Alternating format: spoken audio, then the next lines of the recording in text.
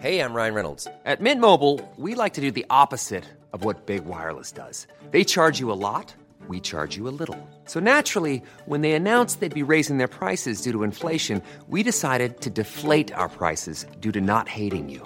That's right. We're cutting the price of Mint Unlimited from $30 a month to just $15 a month. Give it a try at mintmobile.com/switch. $45 up front for 3 months plus taxes and fees. Promo rate for new customers for limited time. Unlimited more than 40 gigabytes per month. Slows full terms at mintmobile.com. Cara, acne can be tough. Whether your kid is just starting to get breakouts or has been struggling with them for years, there's a great product that can help. Phyla is the ultimate game changer. It tackles acne right at its root cause, rebalancing the skin's bacteria and packing it with probiotic phages. Phyla harnesses the superpowers of probiotics, tiny warriors targeting and wiping out the acne-causing bacteria.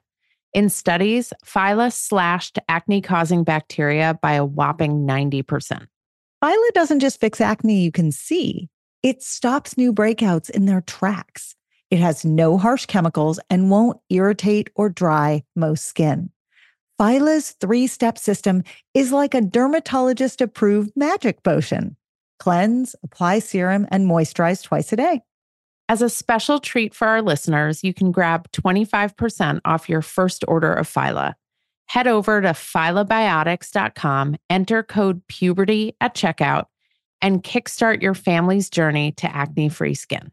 Check out the link in our show notes for quick access. The following podcast is a Dear Media production. Hi, I'm Cara Natterson. And I'm Vanessa Kroll-Bennett. Each week, we dive into the what and how of raising kids through puberty, that roller coaster of physical and emotional shifts for kids and parents alike. Combining reliable science and relatable parenting strategies, we will all learn about, laugh about, and yes, maybe even cry about adolescence, ours and theirs. We are so excited to have Dolly Klock here today. Hi, Dolly. Hello. Hi. Dolly is a board-certified family medicine physician, and she founded a company called Adolescence. The best name ever. And the best company. And through Adolescence, Dolly speaks and consults and teaches about adolescence. I bet you're so jealous that you didn't come up with that name. That is why I'm friends with Dolly, because I saw the name and I was like, I need to know her. Literally, that is, we went for coffee after I saw the name. I was like, she's brilliant, because I'm very into puns, Dolly. You took that one. Dolly also happens to have 2 teenagers living under her roof, and over the past 2 decades has not just raised those kids, but worked with families of all shapes and sizes and types, working with them about health and wellness, but also managing very tricky topics around puberty and sexuality and child and adolescent health and behavior. And because you're a family practitioner, also adult health and wellness. You're going to hear how brilliant she is in the next pressure. No pressure in the next few minutes. And I can't wait to have this conversation, because Dolly is a fountain of really incredible knowledge when it comes to what's happening for kids today and how to help them. And like I said before, that's why we became friends. And I feel very, very lucky to have you not just as a colleague, but also as a friend who I take really wonderful long walks with. So I love our walks. Happy. I know, me too. So happy to have you here. And I just met Dolly in person today, except it's very exciting because I've been looking at her through the social media lens for months. And I'm like, oh my God, she's a real person. One of my new Instagram friends.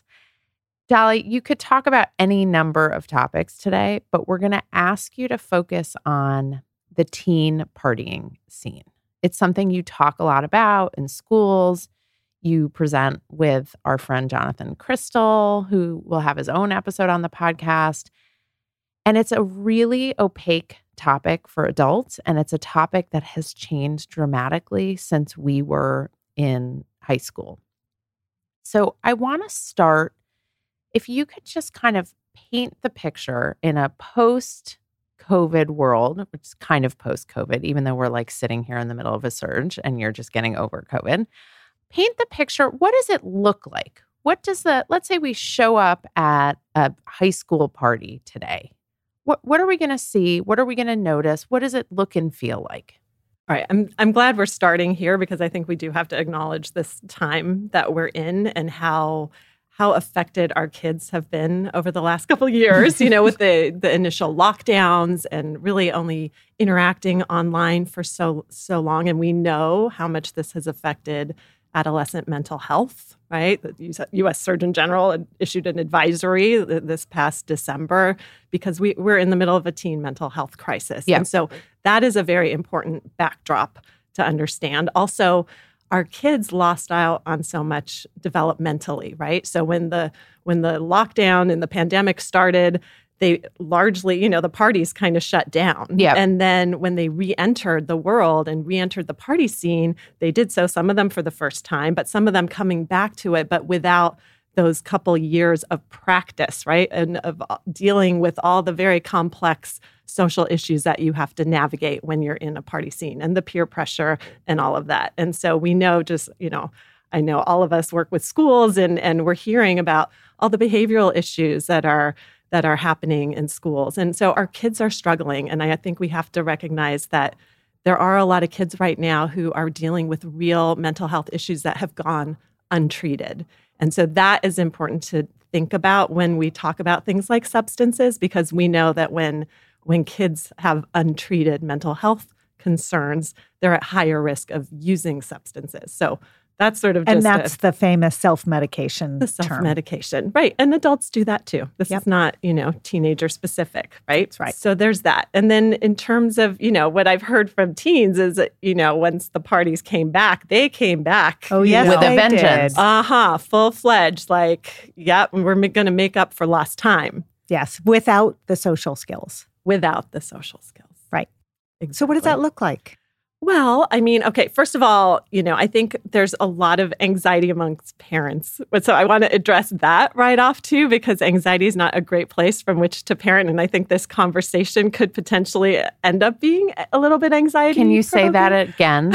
Anxiety is not a great place from which to parent. Yeah, but it's such a natural reaction, right? And so I think, whatever we end up talking about today together, like if parents are listening and it is creating anxiety, like what I don't want is for parents to tune, get off the podcast and sit the kids down for this giant talk. Right. And parents come at this from different perspectives, parents and adults who are involved in these kids' lives. So some group is very anxious, and there's another group that is not anxious at all.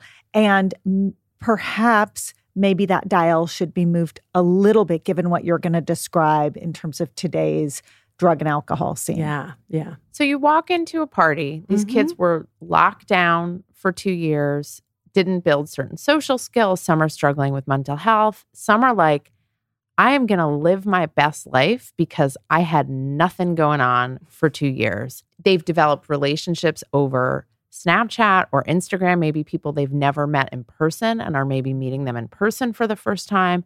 So you walk through the door. What am I going to see? What's in front of me? All right. So here's what, obviously, I'm not the one walking through the door, right? So this is what I hear. Lesson number one, parents. If Dolly shows up at your party, it's time to shut it down. It might be a different kind of party.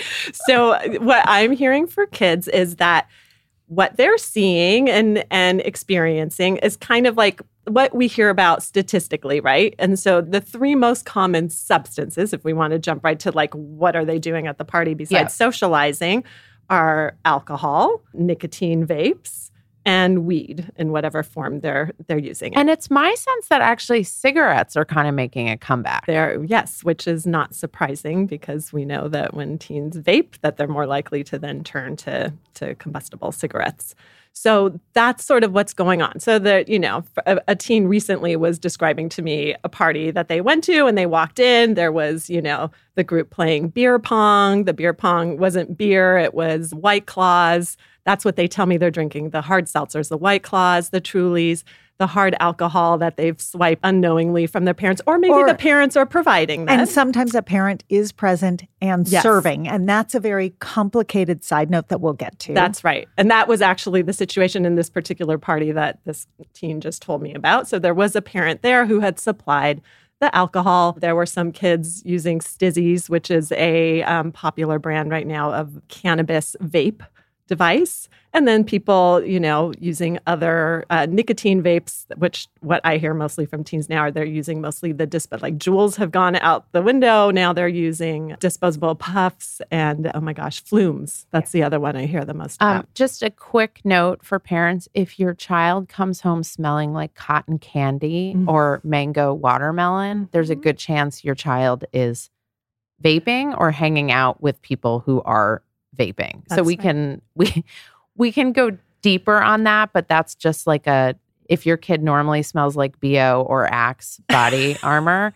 and now they smell like mango, you might want to get your spidey sense up and running. Very good.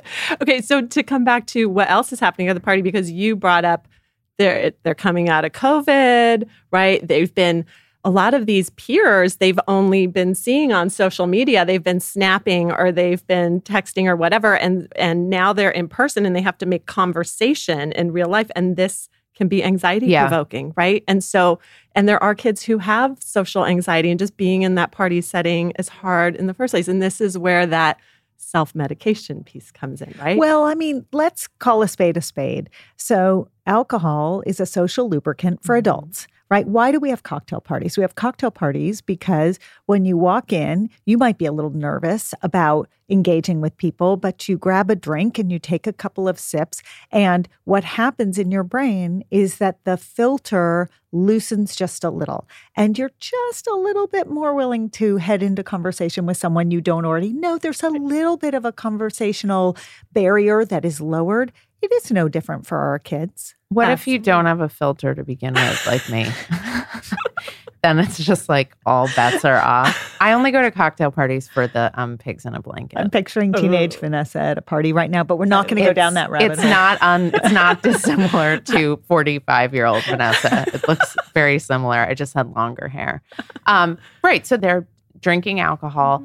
Do you think that the way they're drinking alcohol has changed, Dolly? I do. I think there's more binge drinking and they're drinking higher alcohol percentage, right? I mean, when I was a teenager, it was wine coolers and Bartles and James and beers. Zima. Right. And so, I mean, just to be clear, like those White Claws most of them are the same 5% alcohol that you would find in a beer. But now the White Claw has the surges, which are actually 8%. Oh, thanks so they're so much, higher. White Claw. Yeah. So that's that. And I think there's more, like a teen was telling me recently about a different party that they were at and there was a drinking game going on. And one teen was just drinking La Croix because they don't drink, but they were participating in the game. Most of them were drinking the Trulies and the White Claws. And then one kid had a bottle of rum. And so every time it was his turn to drink, he was drinking the rum. And so this kid was like, hey, you might want to switch that out for a Truly, you know? That brings up a really great point. Teachable moment, number one, is if you have not had the conversation with your kid yet, where you've shown them an alcohol equivalency chart, go through that exercise and walk them through this much beer in a cup equals this much wine in a cup equals this much tequila or vodka in a cup. They need to understand visually. That's right. Right? Because they're not reading the ingredient list on the can. They're not measuring out shots. So they need a very quick assessment 100%. In order to understand. There's a great image that I use in slide decks I show to teens and adults, and I'm sure people could Google image, find it, and it actually shows the standard drink equivalents, and as well as there's a picture of a red Solo cup, and it shows you on that, and I think it's brilliant. It's brilliant. And Dolly, I think you should actually team up with Solo and create the I was going to say, can they make that? Yes, because I think that cup would actually save a lot of social snafus and a few lives. Lives right? too.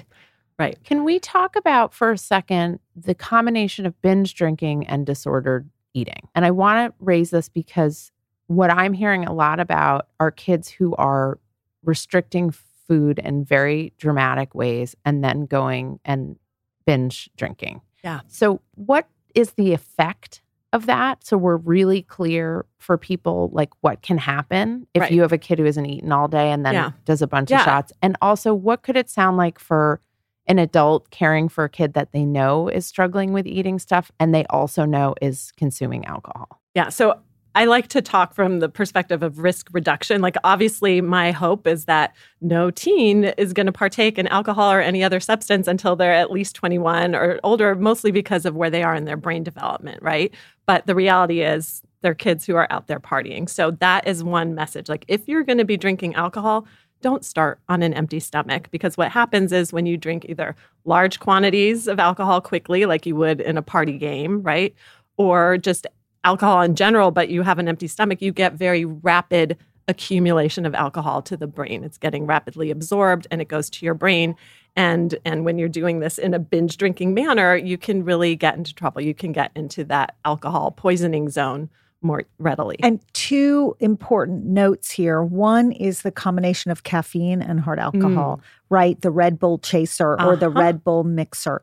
What the reason kids need to understand the dire consequences of this is that alcohol is a sedative. So alcohol, quick binge drinking doesn't fit this description, but slow drinking over the course of an evening will make a person tired enough that they stop drinking. Whereas if you pair it with a highly caffeinated drink like Red Bull, you're awake because of the caffeine. So the sort of natural stopping point in your brain is overrun by the caffeine. And so the alcohol consumption becomes greater over the course of the evening, which is very, very, very dangerous. And the reason binge drinking doesn't apply is if you're binge drinking, what that implies is it's so much so fast that the sedative effect of the alcohol is not going to take effect until the sedative effect of the alcohol takes effect. That's right.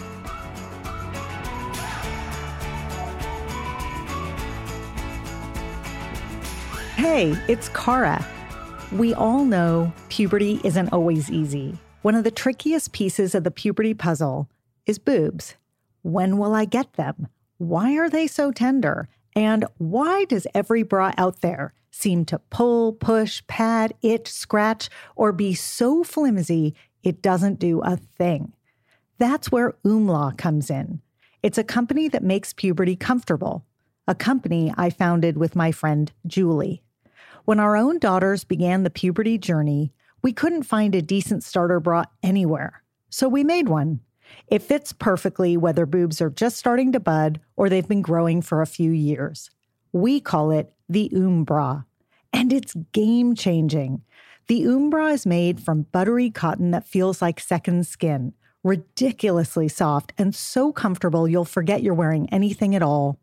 Bra's one-of-a-kind support comes from its patented layered design that creates gentle compression without any tight binding, which also means it doesn't need any bulky, awkward pads because it's built to seamlessly hide nipples and protect against those dreaded ouch moments throughout the day.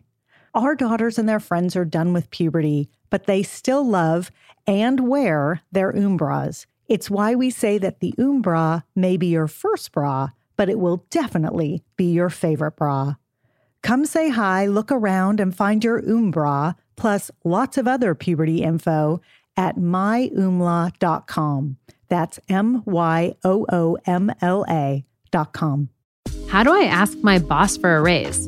I'm so jealous of my coworker's promotion. I just don't know what to do. Is there a good way to brag about my accomplishments? Careers are complicated, and there are so many hush-hush topics we're told we can't talk about. That's why you have the Career Contessa podcast. I'm your host, Laura McGoodwin, and each week I'm joined by experts to help you overcome your workplace woes with actionable advice that you can use today. Subscribe to the Career Contessa podcast and make progress in your career every Tuesday. Cara, lately I have been lying awake at night. I'm physically exhausted, but I can't sleep because my mind is so wired with everything going on between work and my family. So I've added Magnesium Breakthrough to my nightly routine, and it actually helps calm my mind. It helps me get better sleep, and I wake up feeling better rested. I'm less cranky. And I'm more patient with my family and with you. Oh, I've noticed. And it's because, unlike other magnesium supplements that might give 1 or 2 formulations of magnesium, Magnesium Breakthrough has 7. That's why you're sleeping so well and waking up refreshed. Now, dietary supplementation is always best, Vanessa. So that means eating your minerals and vitamins is the best way to get them in. But if you can't or you don't get enough, Magnesium Breakthrough is the way to go. It can also help digestion, though too much helps your digestion too much, which is not a good thing. It can support muscle recovery. So bye-bye, Charlie horses. And it helps build dense bones, which is especially important for women approaching and in menopause. We have an exclusive offer for our listeners. You can go to bioptimizers.com/puberty, bioptimizers.com/puberty. And you can use the code puberty10 during checkout to save 10%. That promo code is puberty10 at bioptimizers.com/puberty. Your body and brain and family and business partner will thank you. Vanessa, we literally have 3 minutes to eat lunch every day. I am not joking. And the challenge is how to make it delicious and healthy and still fit into that tiny window. Our answer is Factor's ready-to-eat meals. They have been a godsend. We throw our Factor meals in the microwave. It takes 2 minutes and out comes a gorgeous, fresh, never frozen meal. We both love the tamale vegetarian one. It's delish. There's a ton of options every week. There's 60 add-ons, breakfast, snacks, beverages. I love doing the wellness shots with my kids. They think it's hilarious. And I know they're getting vitamins and minerals in their bodies. So get meals on your table or at your desk in 2 minutes or less. Factor meals eliminate the hassle of prepping, cooking, and cleaning. You can customize with flexibility to get as much or as little as you need, and you can press pause or reschedule depending upon your lifestyle. So to order, go to factormeals.com/puberty50 and use the code puberty50 to get 50% off your first box plus 20% off your next box. That code is puberty50 at factormeals.com/puberty50 to get 50% off your first box, 20% off your next box. And I am going to go do that right now because I need more Factor meals in my refrigerator. Cara, my kids love Magic Spoon cereal, and even though it's cereal, they actually love it as a homework snack. The variety pack has 4 flavors: cocoa, fruity, frosted, and peanut butter, and fruity is the favorite flavor in my house. Now, this pack has 0 grams of sugar, between 13 and 14 grams of protein, and between 4 and 5 grams of net carbs per serving. It's made with wholesome ingredients, no artificial flavors or dyes, and it's high in protein, gluten-free, grain-free, and soy-free. So a great choice, Vanessa. You can go to magicspoon.com/puberty to grab a variety pack and try it today. And be sure to use our, you guessed it, promo code puberty at checkout to save $5 off your order. And Magic Spoon is so confident you're going to love their product. It's backed with a 100% happiness guarantee. So if you don't like it for any reason, they will refund your money. No questions asked. They do not want you to send their cereal back to them. Try a bowl of Magic Spoon cereal today at magicspoon.com/puberty and use the code puberty to save $5. Dolly, we throw around the term alcohol poisoning or blackout drunk. I think different people have different definitions and understandings of it. Can you define those terms for our listeners? Yeah.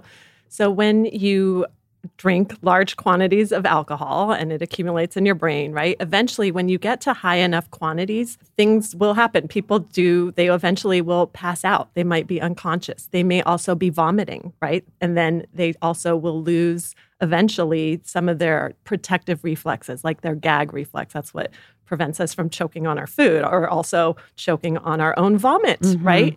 And so if you're unconscious because you've had so much to drink and you're vomiting, you can aspirate your vomit and you can die. And then at even higher doses, the alcohol will suppress your natural respiratory drive as well as cardiac function. So you don't breathe. Right. And then the other point about that's important is, you talked about the combination of alcohol and caffeine, but we have to also talk about if you're combining alcohol with Xanax or Valium or an opiate, right? Another drug that also will suppress respiratory drive. And so that is extremely, extremely dangerous. And in that scenario, 1 + 1 is not necessarily 2. 1 + 1 can be 5. So if you have a sedative that you've taken in a pill form and a sedative that you have had in a drink form, that the synergy between the two drugs can be incredible.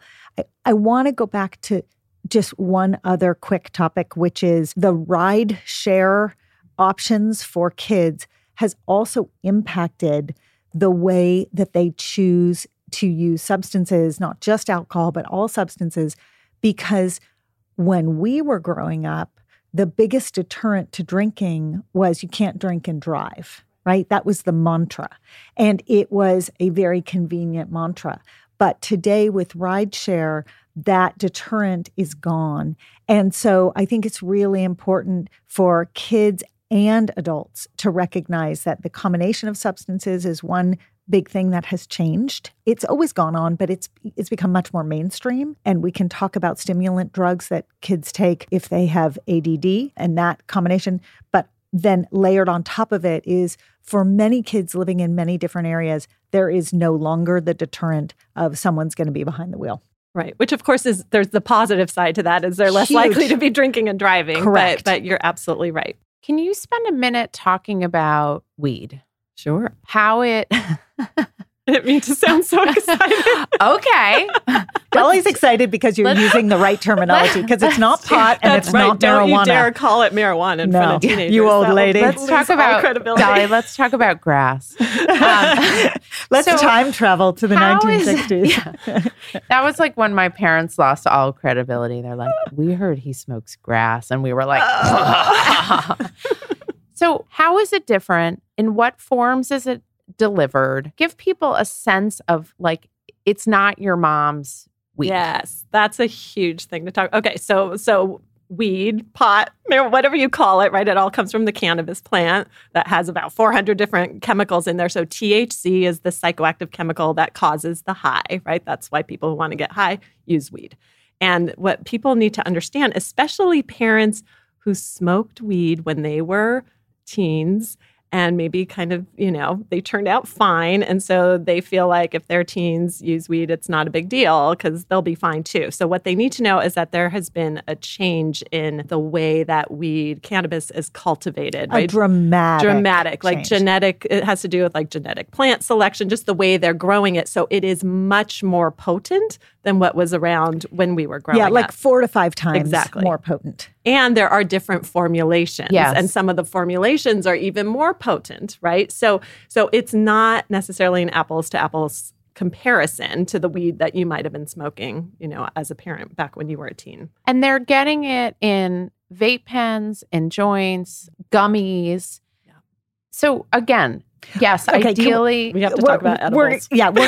We're gonna break this down because this is very, very important for us to sort of. So there's smoking weed, sort of a traditional joint, right? Then there's vaping weed. And Dolly, I'd love for you to get into how parents ask all the time, how does the weed get into a vape, and how, right? What does that look like, and how will I know? Because the tell of the smell is not always there.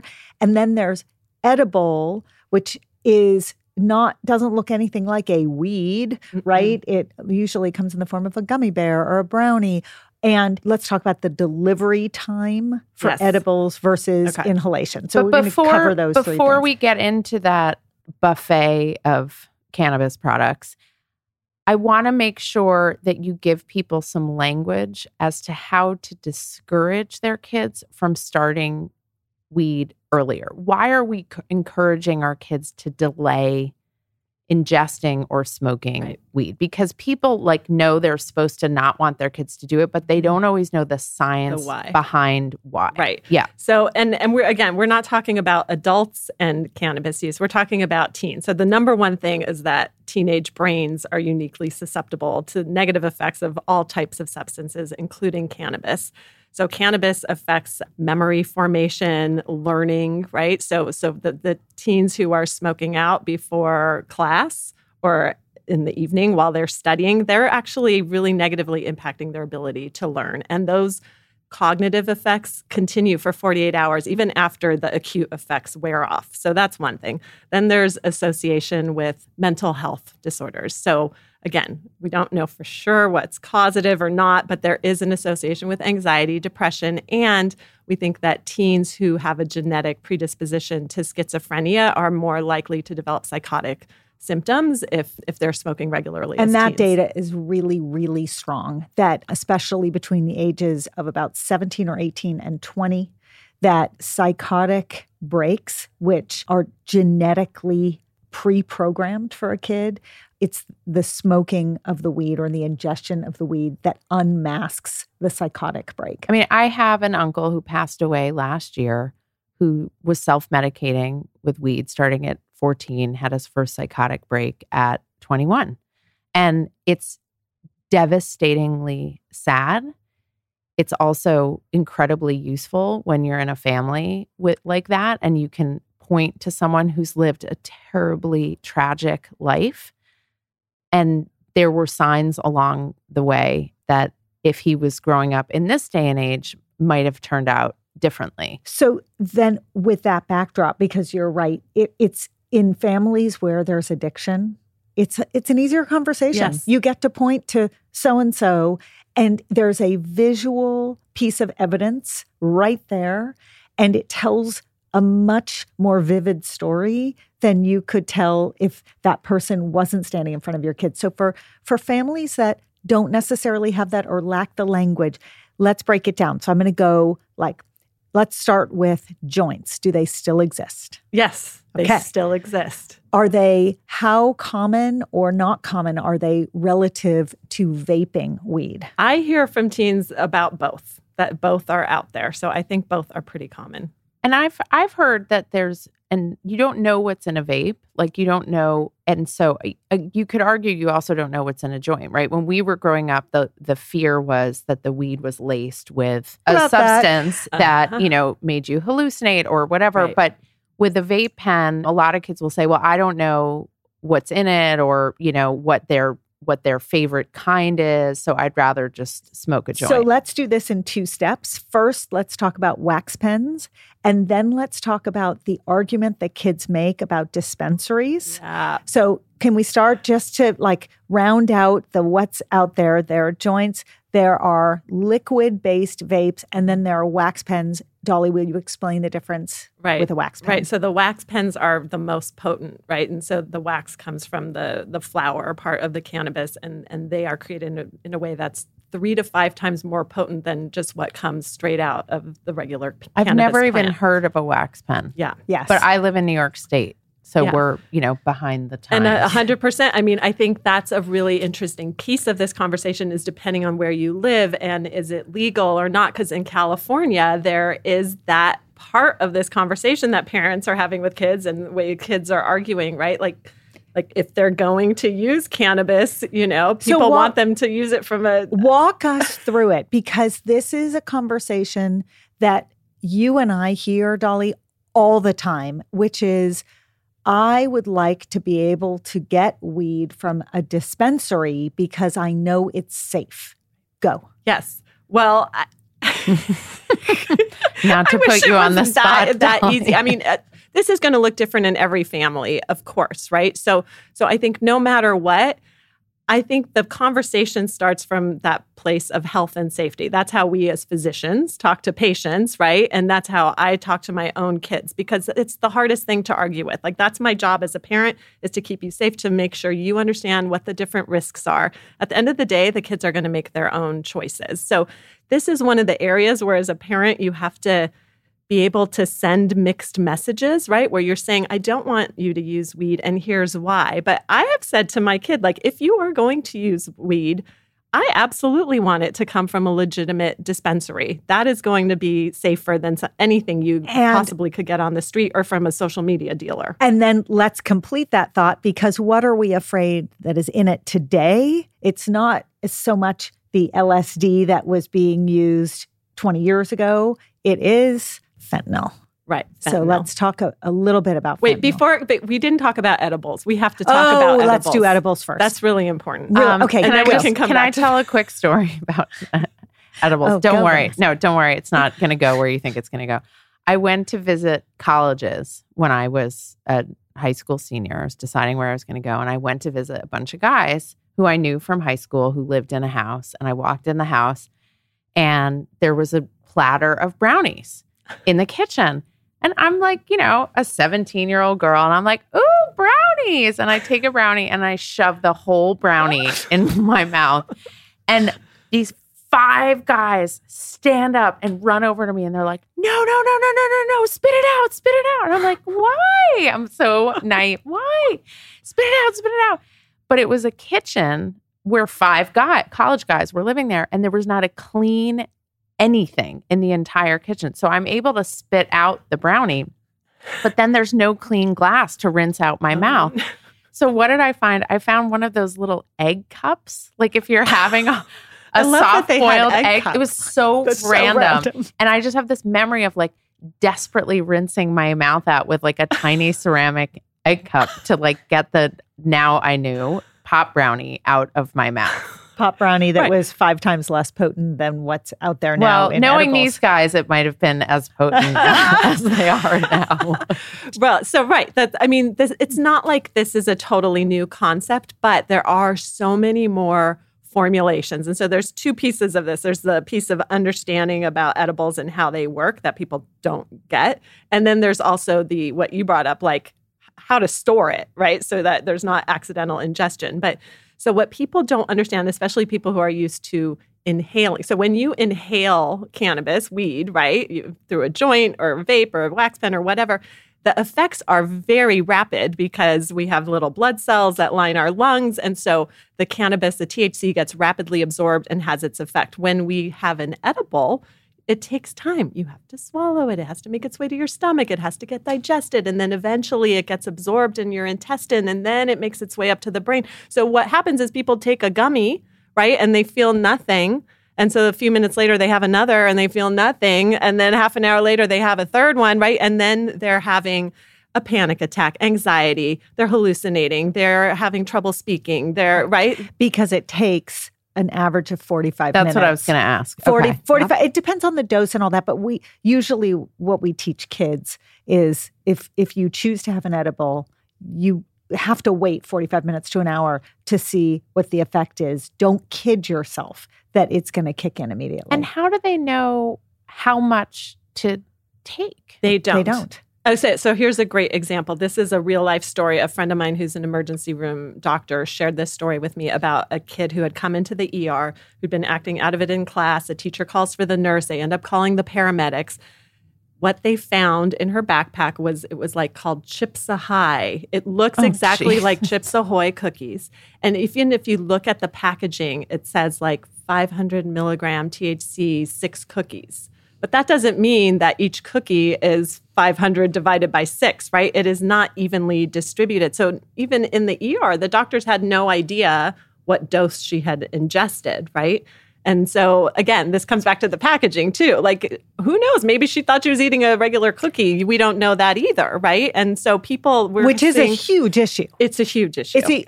For people with younger kids who are not trying to ingest these substances, but stumble upon them in a home, they are often either packaged to look exactly like things that are sold on store shelves, or they're not packaged. And so if you've got younger kids, and you've got to educate themselves that when there's a random plate of brownies or a random gummy bear, they actually cannot just ingest it. That's right. And we're seeing housekeepers coming in with ingestions and in the ER. Vets see it in their pets. So, that's also a responsibility of, you want to store it properly. Where can you store it? Let's say you or your child has edibles somewhere and they've been purchased legally and whatever. I don't know. I don't even know how to walk through this scenario. Where the hell do you keep it so that someone doesn't accidentally... The same place you keep all of the medications that no one should be taking. If you have an opiate in your house, if you have There really should be locked medicine cabinets. And people think we are crazy when we suggest this, but guns and any substances that are mind-altering substances should be locked. I agree 100%.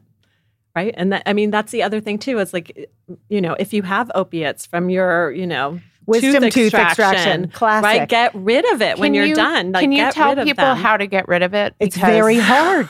It's hard. I know that some police departments have like a trade-in day where you can bring it to... And some hospital-based pharmacies. Some pharmacies, Yep. But it's very hard. And we're not supposed to flush them down the toilet. Do not flush because it gets into the water supply, right? Correct. Okay. So at least lock them away, right? And don't have, because people forget and they're in their medicine cabinet and they're not worried about themselves, or maybe they're not even worried about their own kids. But what about your kid's friend who has an addiction that comes over and is in your bathroom rifling around? Okay, we have to do fentanyl. Okay, wait, but can we do stimulants first? No.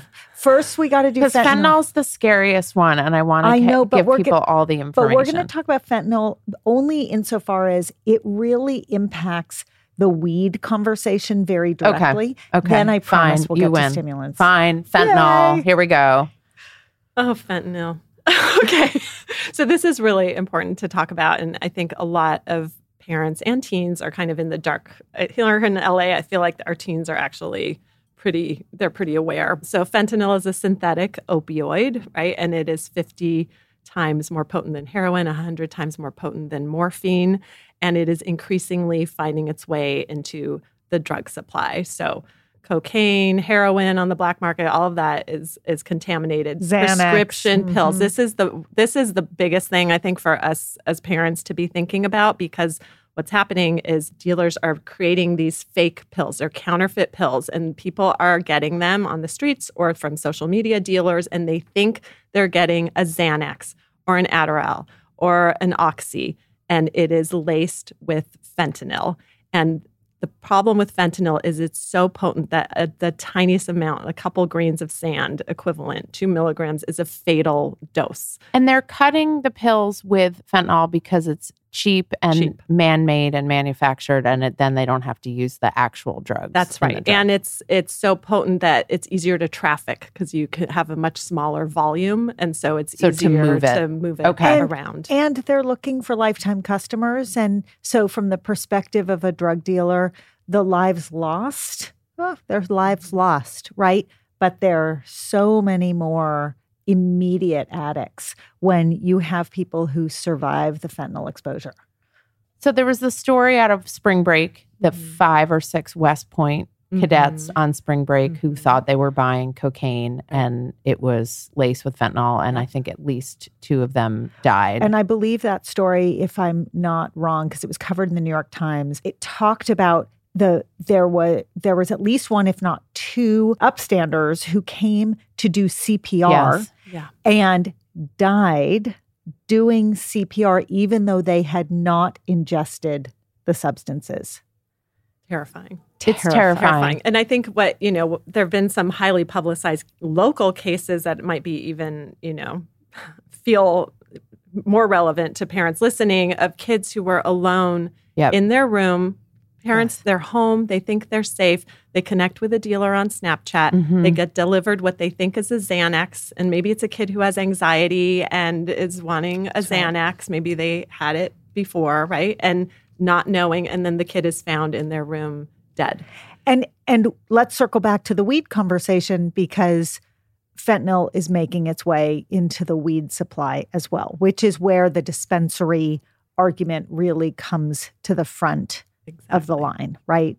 Exactly. And we are not typically fear mongers. We are typically folks who are try to take a constructive, positive spin on educating kids and families about complicated issues.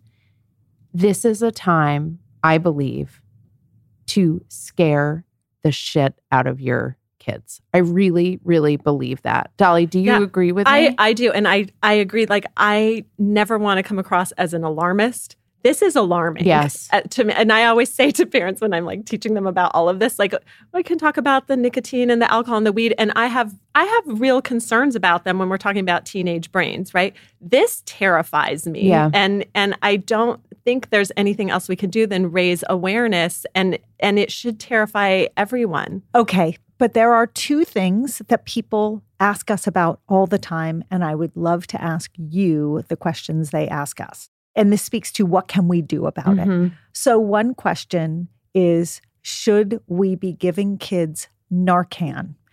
Narcan is a reversal agent that reverses the opiate effects. So we use Narcan in the hospital when we give a patient too much opiate and their respiratory rate starts to drop.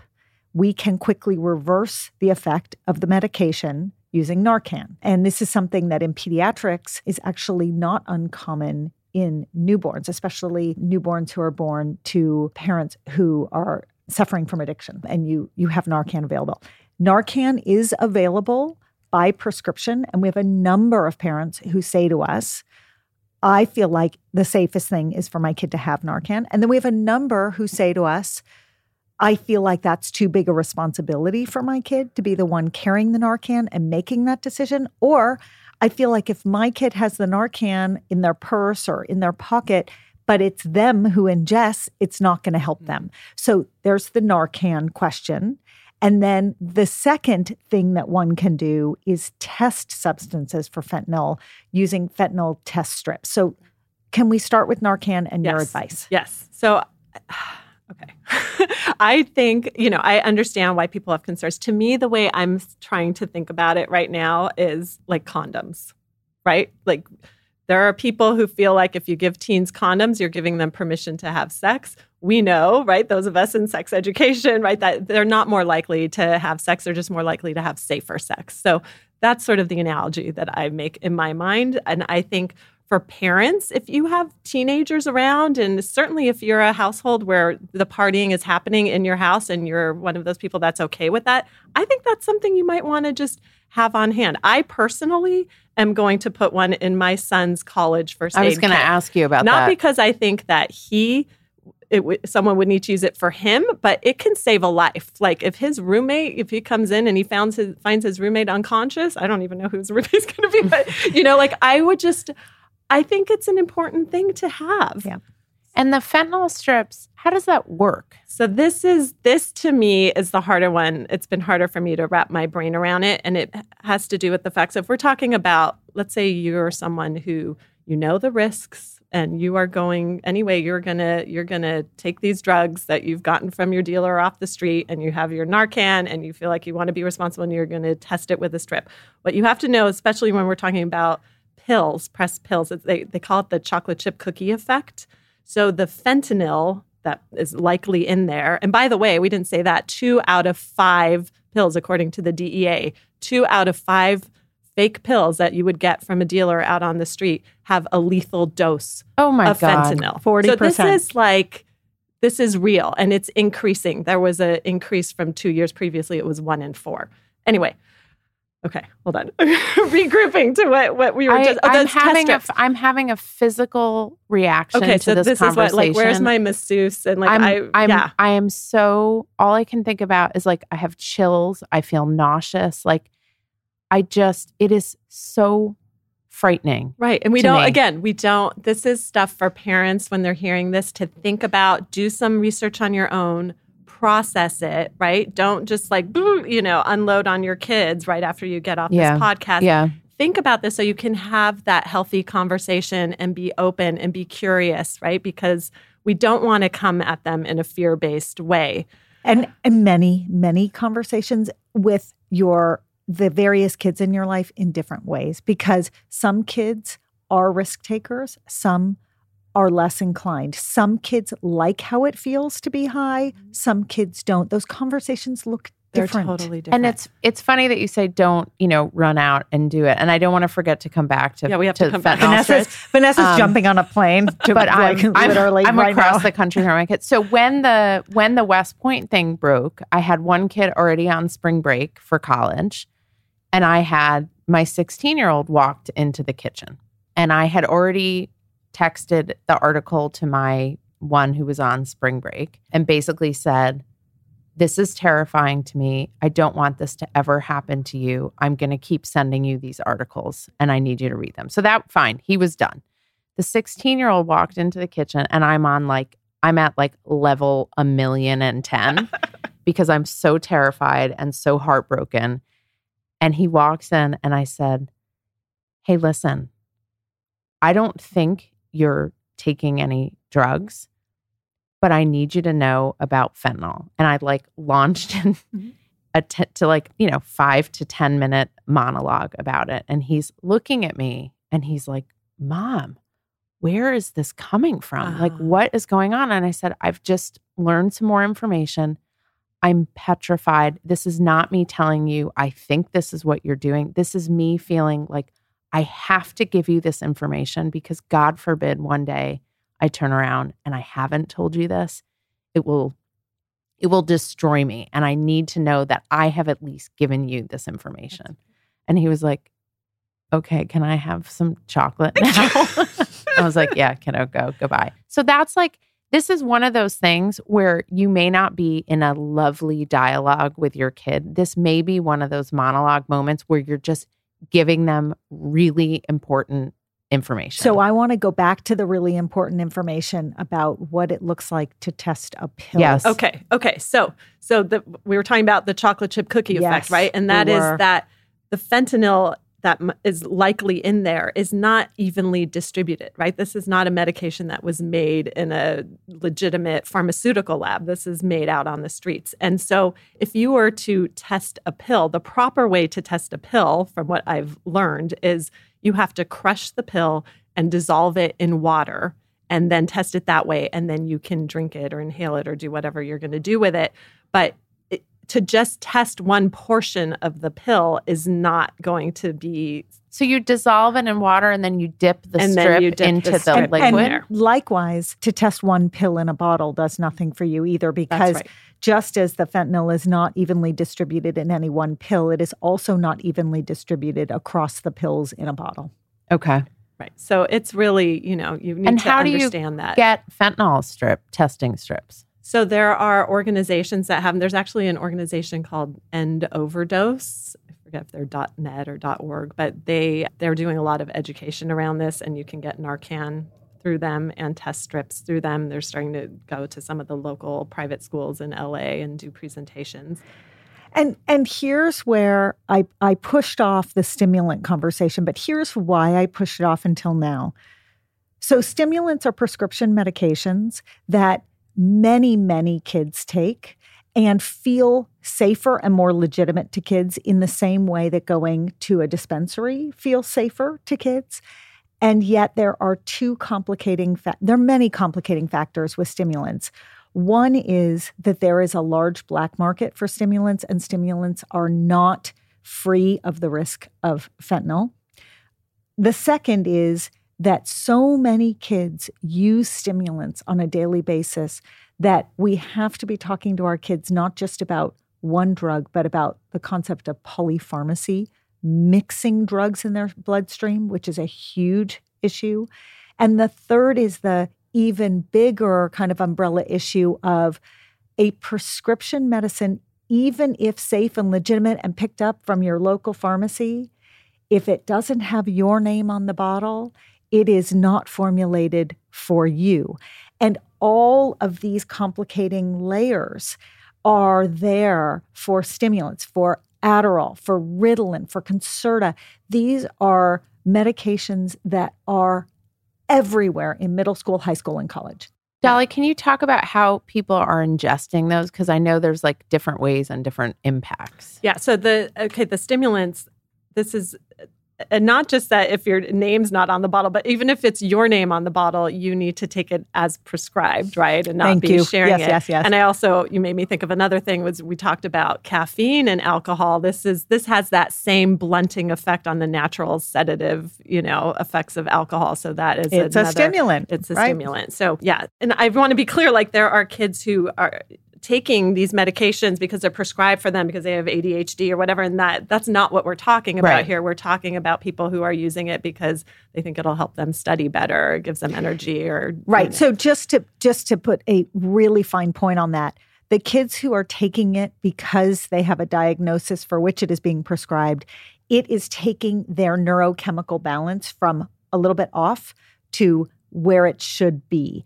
We are talking about the kids who are starting with a neurochemical balance in their brain where it should be, and they are then ingesting the substance and they're shifting that balance to a new place that is not the physiological norm. Okay, go. Yeah. Yeah. And so it's the same thing. Like, how are they getting them? Some of them are getting them from friends who have it legitimately prescribed for them. But again, for that kid taking it, it's not a prescription that's been given to them. Are they so that's dangerous. snorting it, swallowing it? Both. Some. Okay. Yes. And is one kind of, I mean, it's all terrifying, but is one like... Well, the snorting it would have a more rapid effect. It's Okay. a very quick delivery of a very high dose to your brain.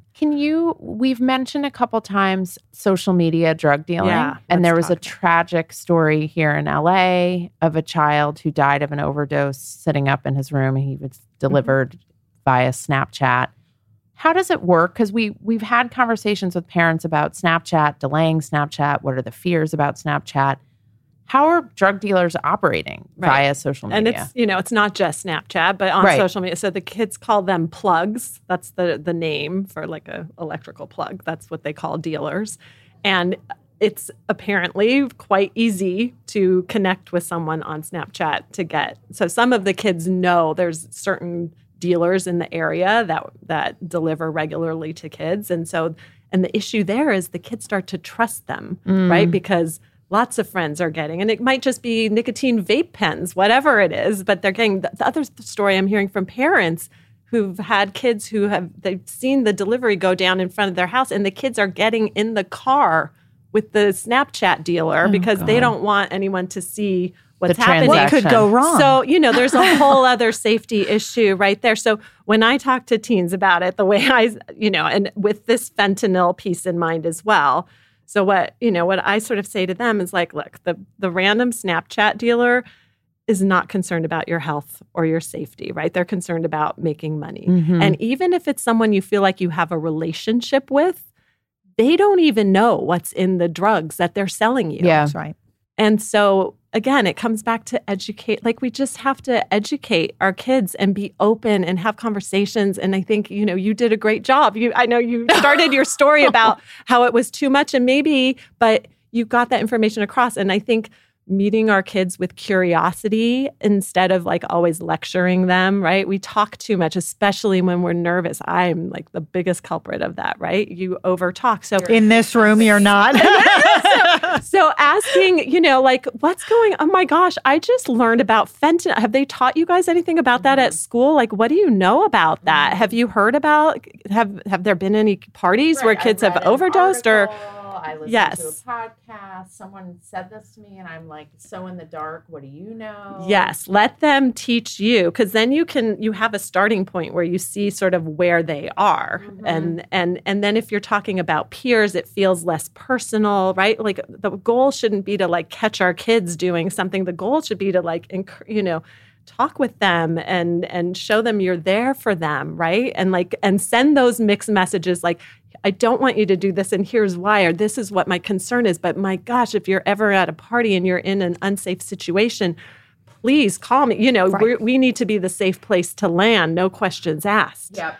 And so I think that's a good place to kind of wrap our conversation back around to where we started. Because we didn't even talk about nicotine, by the way, which can be a whole other episode, but just, to toss it in there as a gateway entry-level drug. But we started really with alcohol, and we worked our way through this litany of substances that are at the party. And they're not at every party, but they're at many parties. And the older kids get, the more likely they are to be exposed. That is a simple fact. And so I think the right place to land this conversation is, how do we help our kids find balance between being social and being safe? That is the ultimate struggle for so many families. And so, Dolly, maybe you can kind of tie it up very neatly with a beautiful bow and help us to understand how to answer that question that plagues a lot of parents, and frankly, that the kids will come at adults asking. They will say, so do you not want me to go to the park? Am I supposed to never do this? Where do we go from here? Yeah, and I do think, when parents are overly strict in this area, a lot of times stuff goes underground, and that's not a great place to parent from either, right? So being open, having the conversations, I think just connecting with your kids, like put all this information aside, right? The more connected you are with them, find things that you enjoy doing in common, like listen to comedians like your brother, Vanessa, right? Like do stuff He's always together. a great conversation starter with your kids. Go on walks, connect, because the more connected they are and they feel to you, the more they're going to open up. So that is an important starting point. And then I think knowing some of the statistics, we didn't talk about statistics, but there are large national surveys that look at what percent of 8th graders and 10th graders and 12th graders are vaping or drinking or doing weed. And look those up, CDC, Youth Risk Behavior Survey. Look it up, because you will be shocked. Most parents are very surprised that the percentages are much lower than they think. And this comes back to this idea of like perception, right? So if we assume that all teenagers drink alcohol, everybody's vaping, right? Then first of all, the teens are going to feel more pressure to do it because they're going to feel like that's what they're supposed to be doing to fit in. And the parents are going to be like, there's no reason to have rules around this or set boundaries because that's just a teenager thing. Right. The ship has sailed. But it's not. It's actually not. It's a minority of kids. So that's another piece to really be keeping in mind. We'll link to that study with the statistics in the show notes so that people can access that, because I think it's important.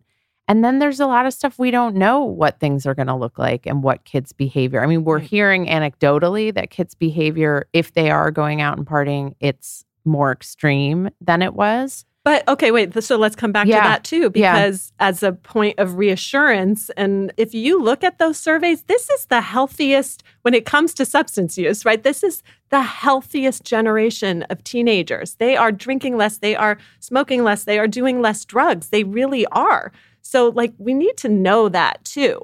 We can't assume the worst all the time. Which is such an important place to land. And I think where we often wrap with a practical tip or pearl, but I would love to wrap with the prompt.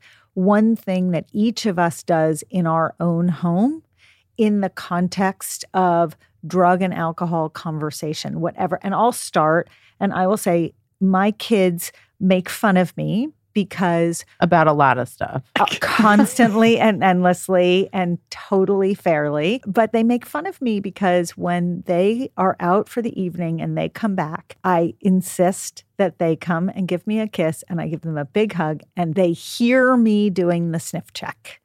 And they say, I know what you're doing. And I do it by design this way because they know what I'm doing and we acknowledge the elephant in the room. Vanessa, you mentioned earlier in the podcast, if your kid smells like cotton candy or mango or whatnot, that maybe, there are substances around, there are flavored vapes around. It's a great starting point for a conversation. And the conversation in my house will sometimes go like, oh, a lot of mango tonight. You want to let me know where that came from? And what it says is, I'm not angry. I'm not judging. I'm asking for information and I'm trying to open the dialogue. And sometimes we have that conversation at night and sometimes I wait till the next morning.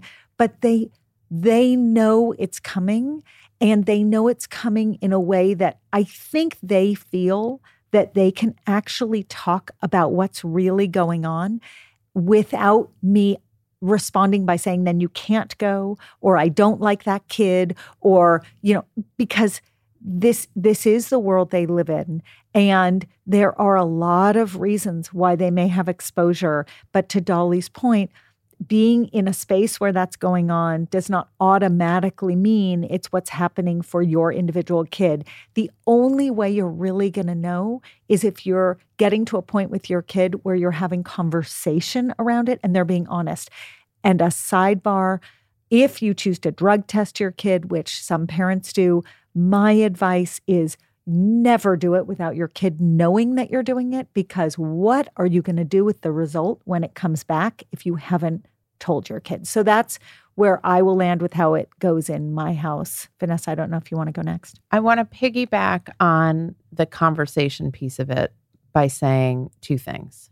One, I have told my kids, and I will tell them every day of their lives, that if they are in trouble or their friends are in trouble, they can always call me. As you said, Dolly, no questions asked. I can't promise no questions asked, but I won't be angry. I am available no matter what, no matter where, no matter the time.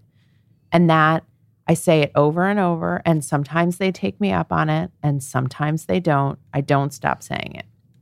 The second thing is, and this goes back to something you said earlier, Dolly, sometimes when I want to know what's going on, it's not a full frontal conversation. So, what did you drink at the party last night? What are you doing when you go out? It sounds more like, hey, I'm wondering, like, what are people your age drinking these days? Or what like are kids these days. Yeah. drinking? Or like, what? Okay, Cara mocking me. But like, and they answer me because I'm not asking them a direct question. That's or right. I'll say like, I notice I've seen a lot of younger people smoking cigarettes on the street and fewer vapes. Is like, are vapes out and cigarettes are in? Or, you know, I heard someone got kicked out of school for X, Y, or Z. Are you seeing it at your school? And they will respond because I'm not putting a direct attack or interrogation on them. And it doesn't come naturally to me, as Cara knows well, and Dolly, I'm sure you've learned. I'm a very direct person, but I've had to hone the skill of coming in through the side door in order to open up the conversation.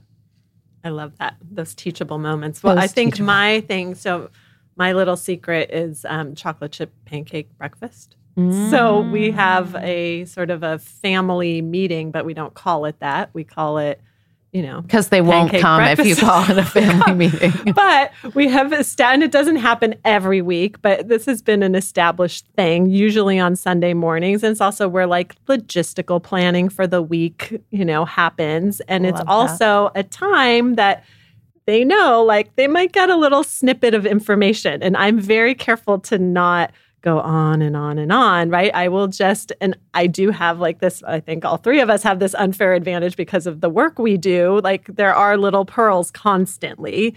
And so I will just throw in a quick, oh my gosh, I learned the most interesting thing this week about fentanyl that I didn't know before. And I like throw in one more little fact for them, right? Or that's our chance to check in, like, how was that party? Like, what was going on? And it's just like built into our week.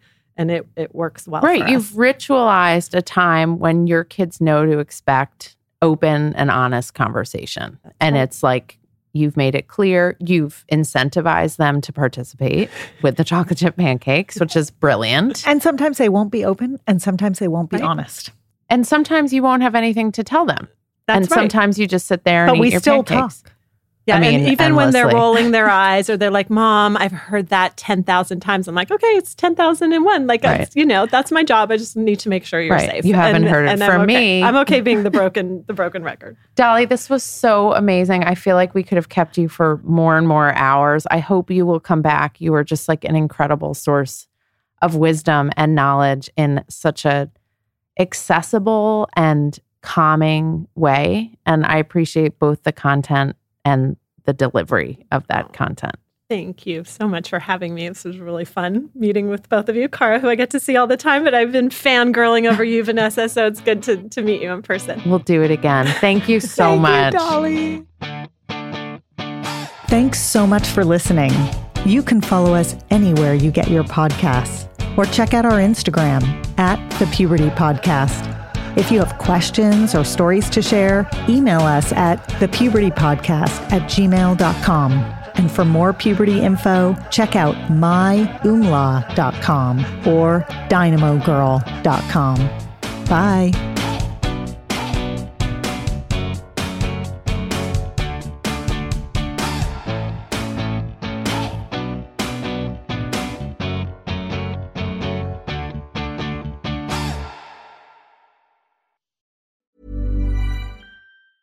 Planning for your next trip?